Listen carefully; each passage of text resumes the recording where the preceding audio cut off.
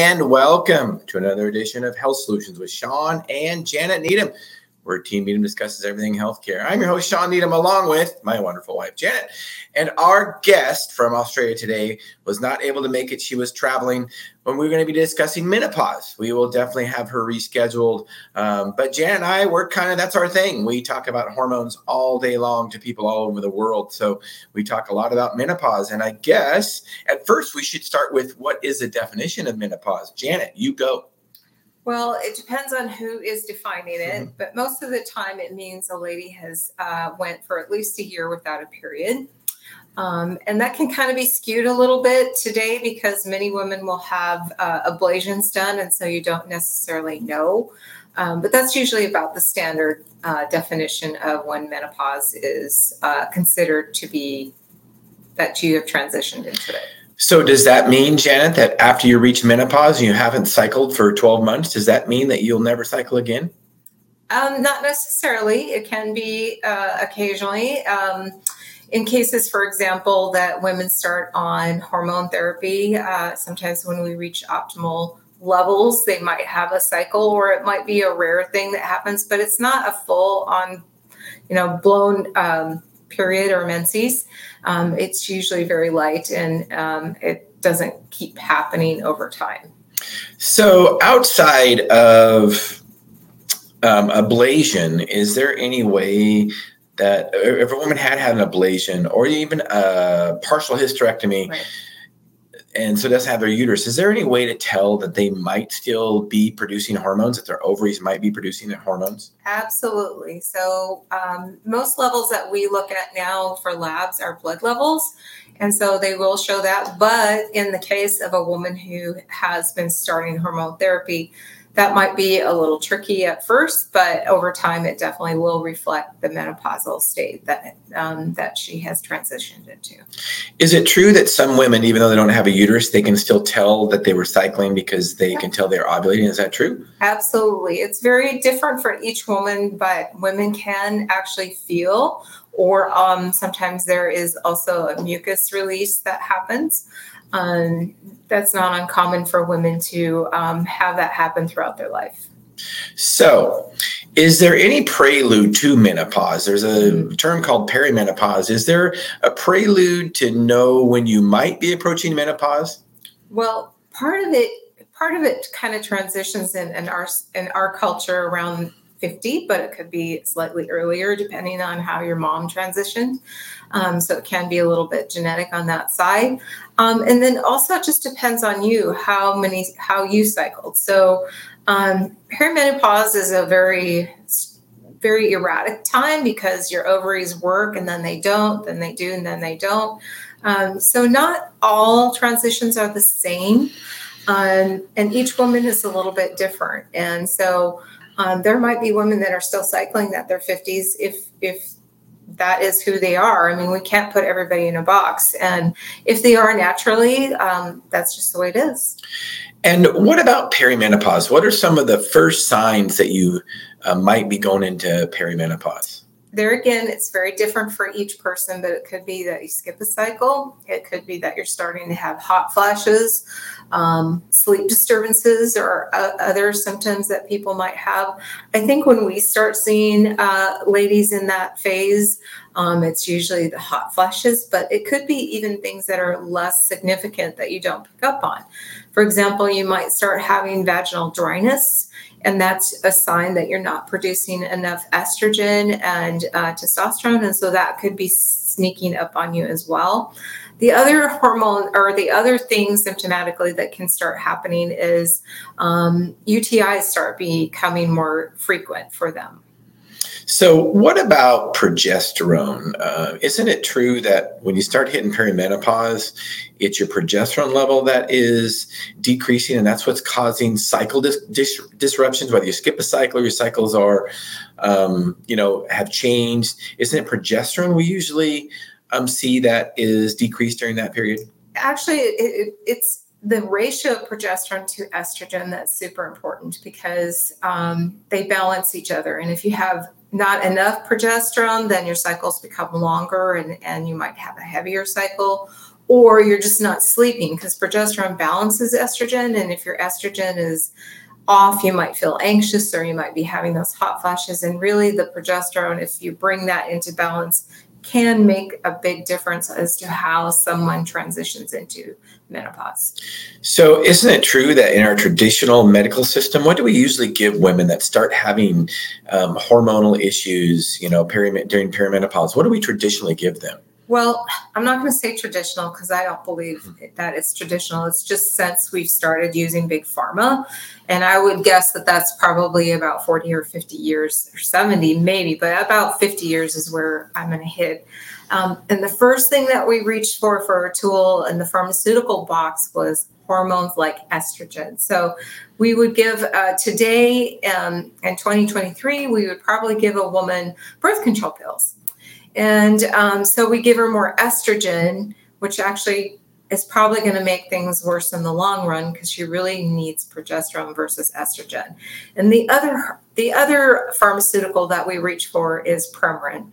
And I don't really recommend, and a lot of people that specialize in hormones in women usually don't recommend estradiol for women until after they've reached menopause. So we reach for progesterone. So it's kind of an opposite end of the spectrum is how it's treated with today's Western culture of trained medical doctors and physicians and nurse practitioners that work with the standard care, but not always the right quality of care. So.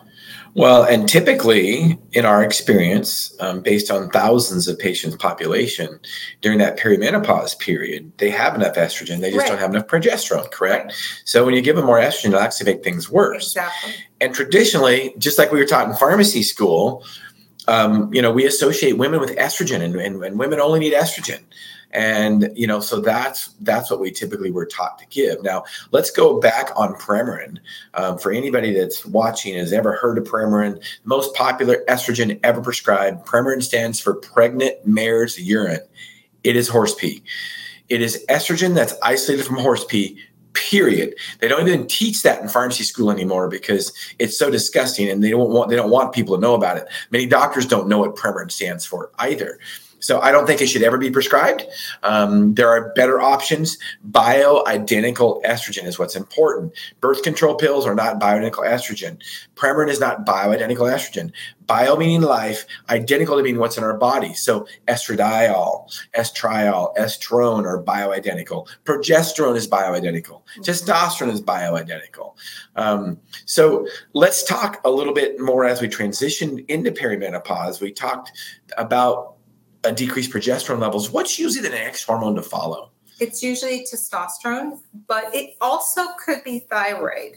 That's one that's really overlooked for a lot of women and men, is that after the age of 40, we should be looking at optimal thyroid levels, because if we don't have optimal levels of that, then we could have metabolism issues, as well as your immune system isn't working as well as it's not supporting our cholesterol. So I'm going to piggyback a little bit on what Shawn said about estrogen. And the reason perimenopausal women still have a lot of estrogen is we store it in our fat cells. So many times we don't need to add any more. We just need to balance what needs to happen. So we could add some progesterone or some testosterone or thyroid if it warranted it. And I think for women, testosterone is probably overlooked more than any other hormone besides progesterone. And the reason that's important is because it helps to maintain our lean muscle mass and our strong bones. And we want to maintain those as we age.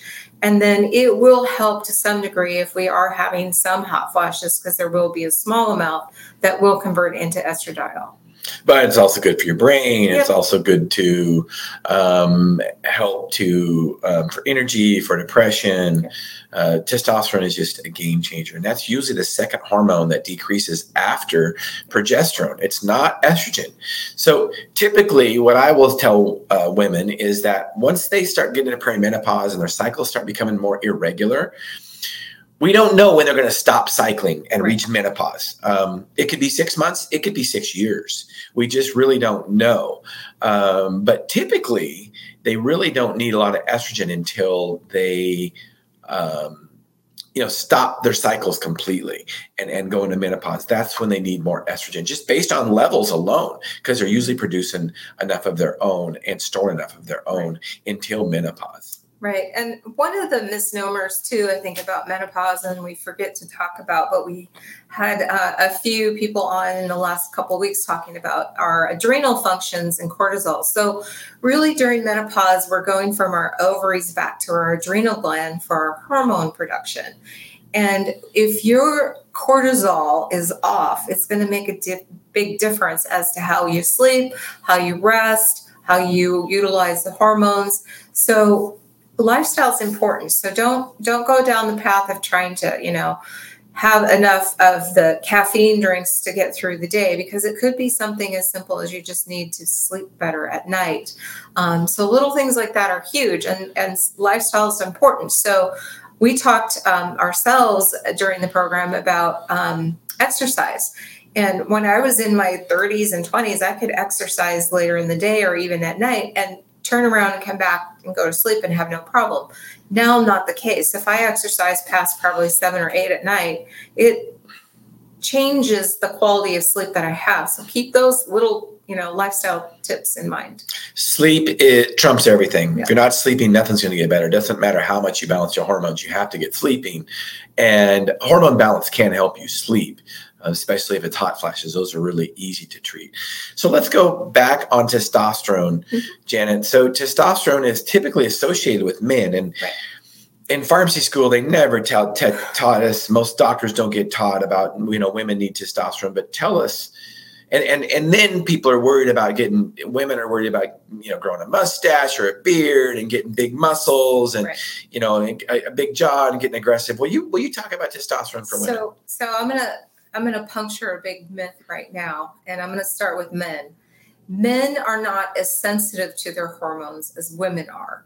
So men actually usually have higher levels of testosterone and estradiol than women do. Our receptors respond at very lower doses of the hormones well. The big thing that we have done is that we've put all hormones such as testosterone, estrogen, and progesterone into a category called sex hormones. And we always just talk about reproduction, but that is only one of the functions that we have. And so in the case of testosterone, our ovaries still made it throughout our life until we get through menopause, and it's erratic, it starts dropping off. But testosterone was responsible for things like stronger bones, our mental health. It was is also for things like our libido. And so lean muscle mass is huge as we age, as well as our bone health. Where you start seeing the strangeness of too high of testosterone is when you get into the field of athletes that have misused hormones to become something that they weren't naturally meant to be. And I'm going to say that because it's true. I'm not telling them that they don't have to. They're individuals and adults that can make their choices. But what we are talking about is optimal levels that we need to physiological levels healthy and be healthy. And so a lot of times we've said testosterone is just for men, but that's not the case. Women always do, if they're healthy, produce testosterone. If it's too much, it could be a situation where they've struggled with hormone balances and had too high testosterone, and they had cystic acne, and it started out in their teenage years, and that can be a problem, and we know it. And so in those cases, the approach is going to be different, but don't be afraid of it. We just need smaller amounts. We just need the correct amount to have the optimal level. And really, by definition, a hormone's a messenger, and it has many different messages throughout our entire body. So each hormone that we produce does different things throughout the body at different times throughout the day, or as our body needs it. And so that doesn't trigger our body at low doses of testosterone to say, grow a beard. And it doesn't trigger, make your jaw and your forehead change. Those are going to be doses that should not happen. And they're not looking at balancing hormones. They're trying to achieve a goal that's outside of this realm. Well, and so we try to restore somebody's physiological levels of hormones. So before you were in menopause and you were making your own hormones and you're maybe in your 30s and you were feeling great, you didn't have, all the symptoms of hormone imbalance that we've discussed today. That's what we try to get you back to. Right. And many times those levels are maybe fall out of the normal range. There's a difference between normal and optimal. And when you look at normal, testosterone for men is a perfect example of normal not being optimal. When you look at what they test normals on, they test normals on sick people. Right. They don't test them on 25-year-old men, that are healthy. They test normals on sick people. Well, I personally don't want to be sick. Right. I want to be optimal, so that's why it's important to go to somebody that specializes in hormones. They know what labs to order and they know how to interpret the labs. Janet, you want to talk about that? I do, because many times I will get a call and say, oh no, this person's way too high. And I'll use testosterone. So when you use testosterone, it usually is either in a cream, a tablet that dissolves on your tongue, or a solution, or it's injection. And the timing of the test determines what those lab values will show.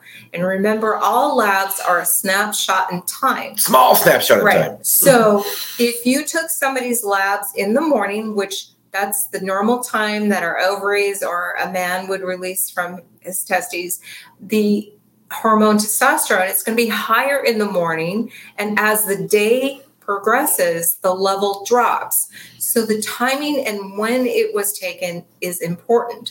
So when I get a call that someone says, oh no, this person's way too high, you need to look at when it was taken, are they having symptoms, and how are they responding? And those are the things, because we don't treat that lab number, we treat the patient.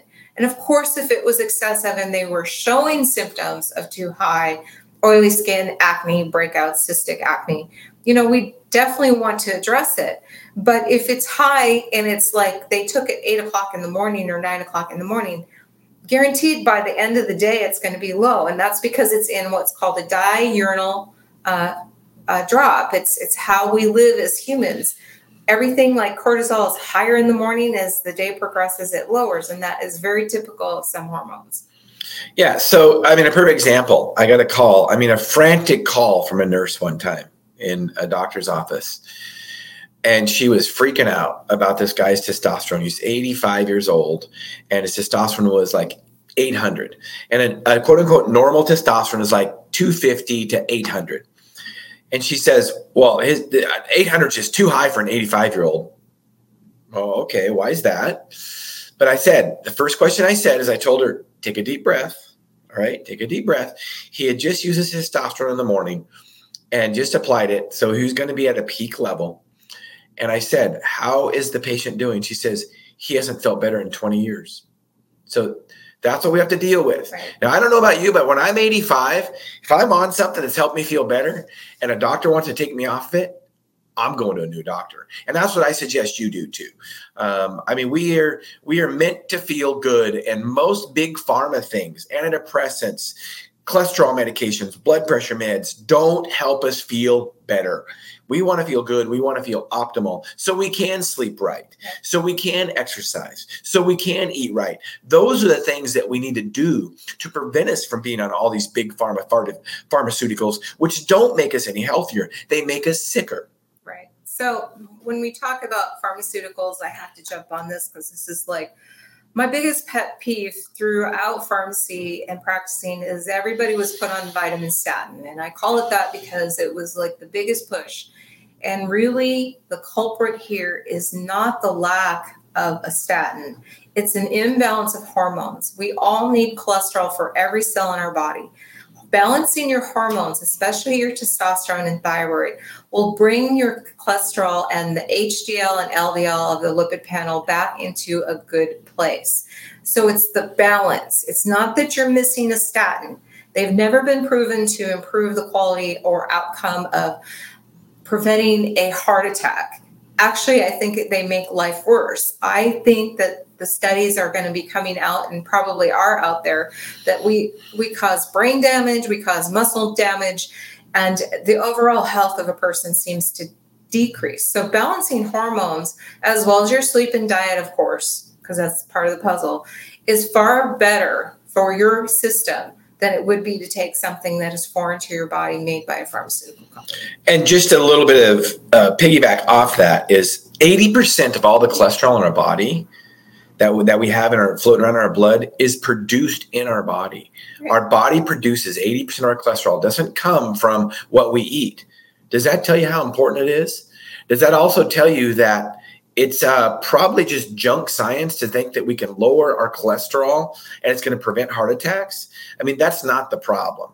I mean, our problem with heart attacks is largely metabolic health, obesity. It has nothing, very, very little, if anything, to do with cholesterol. And just think about it this way. If the statins worked so well to prevent heart attacks and strokes, to prevent cardiovascular disease, they've been out for 35 years. Cardiovascular disease is at an all-time high. Right. So they're not working. Right. And don't tell me you need a higher dose. That makes no sense whatsoever. Right. And I'm going to piggyback on other disease states that start showing up during the menopausal state, and that would be things like diabetes. And usually those things have been underdiagnosed because by the time they tell you, oh, well, you're on the borderline. There's no such thing as borderline, period. That's you have diabetes or you don't. Yeah, right. And so that is huge for somebody to get their hormones balanced, their body out of inflammation. If there's one thing that you can do for health is reduce inflammation, and you have to sleep to be able to do that. And if you are in a metabolic problem with a balance of your hormones, especially women going through menopause, progesterone, because it is so powerful in helping you stay in your sleep pattern. And just a little bit more on that is that we have to, all three of those things, sleep, exercise, diet, are important. And hormones can help, is a piece of that puzzle. But metabolic health is the important part. And we don't need some number like cholesterol to really tell us if we're metabolically healthy or not. I mean, one of the biggest ways to tell if you're metabolically healthy is look in the mirror. Right. Look in the mirror, and a scale can help too sometimes, but BMI is not always the best way to look at being overweight or not. Because if you're carrying a lot of lean body mass around, you can flunk a BMI test, and you can have a BMI at 27 or even 29. But you have an ideal body composition. You have low body fat. That's what's important. So look in the mirror. If you want to know if you're metabolically healthy, look in the mirror. Do you look healthy? I mean, seriously, look at what a veterinarian does when they see a cow, a horse, or a dog. They know when they're sick right away.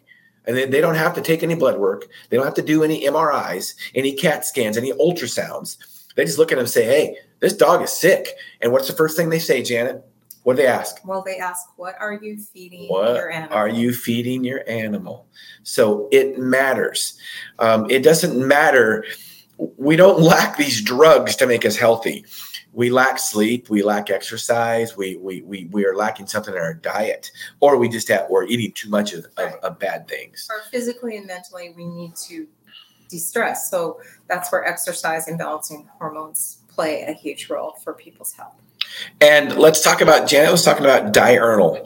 Mm-hmm. Diurnal means, unlike nocturnal, opposite of nocturnal. We are diurnal creatures. We are meant to be active and work during the day. We're meant to sleep at night. And if you're not following that pattern, you are slowly destroying your body. And I get it, night shift workers and shift workers. As long as you're feeling optimal, great. But if you're not feeling optimal, I wouldn't recommend changing it. The first thing you need to change your job. I mean, that's just the way it is if you want to live a long, healthy life. Correct. Yeah. So I've got some comments here from some viewers. Kelly Young, thank you. You're welcome for speaking the truth, and thank you for listening. Anne, does a doc still have to send in a script for estrogen, progesterone? Yes, and they do. Hormones, sex hormones like estrogen, progesterone are prescriptions only. If you reach out to our pharmacy. We will send you to a specific doctor that knows what hormones to order and knows how to balance your hormones appropriately, not just a traditional way of giving women Premarin. So thank you for commenting. Janet, how do you want to wind up this podcast? So how I want to wind up is this, because we do this every day. Ask questions. And if you do your own research and you find when you go into your provider, whether it's a physician or a nurse practitioner or PA, and you're not getting the answers that sound correct, go somewhere else. Because the last thing I want somebody to do is go out and be put on birth control when they're having perimenopause, because that really sets you up for a problem long term, because you're not lacking estrogen at this point during perimenopause. And if you are menopausal and you are having hot flashes, don't stand and allow somebody to tell you, oh, hot flashes are natural for the rest of your life. That's not true. They can happen, but it's an imbalance. So don't live with things that you don't have to. Ask questions, be self-motivated, and learn and research, and then go forward. And don't be afraid to do it. And don't just accept, oh, this is natural, you just have to live with it. Because I have seen women, unfortunately, that have been told, no, you just have to put up with this for the rest of your life. And that's not true. No, it's absolutely not true. And Jen, I wanted to mention this too, because it's important. The transition into perimenopause, menopause, they fail birth control pills. They get a little bit older. What's the next step we usually do in traditional medicine? You mean? I put you on the spot. We give you a hysterectomy. A hysterectomy. Tell us about what happens when a woman has hysterectomy with her life expectancy. So, on average, a hysterectomy will shorten your life by 10 years. On average. I want to live vibrantly. I wouldn't want my life shortened by 10 years. And remember, women, even if they take out, a lot of times it's a partial hysterectomy.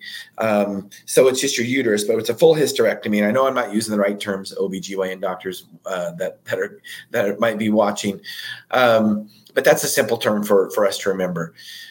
It's analogous to this. Think about with men, if they give women a complete hysterectomy, they take their ovaries away. Think about if we take men's testes away when they got older. We wouldn't accept it. We wouldn't accept it at all. And that's the analogy. So I wanted to also mention too, don't Janet talked about ask questions. Don't trust us either. Seriously, do your own research. Jen, I absolutely believe in what we do. We have a passion for it. We love helping people. But I tell people I talk to, don't believe me. I mean, go out and do your own research, please do. And if you do have questions, please let us know. So as that's about wraps this podcast up. If you have any questions, please reach out to us at Moses Lake Professional Pharmacy. We are streaming live on the Moses Lake Professional Pharmacy page right now.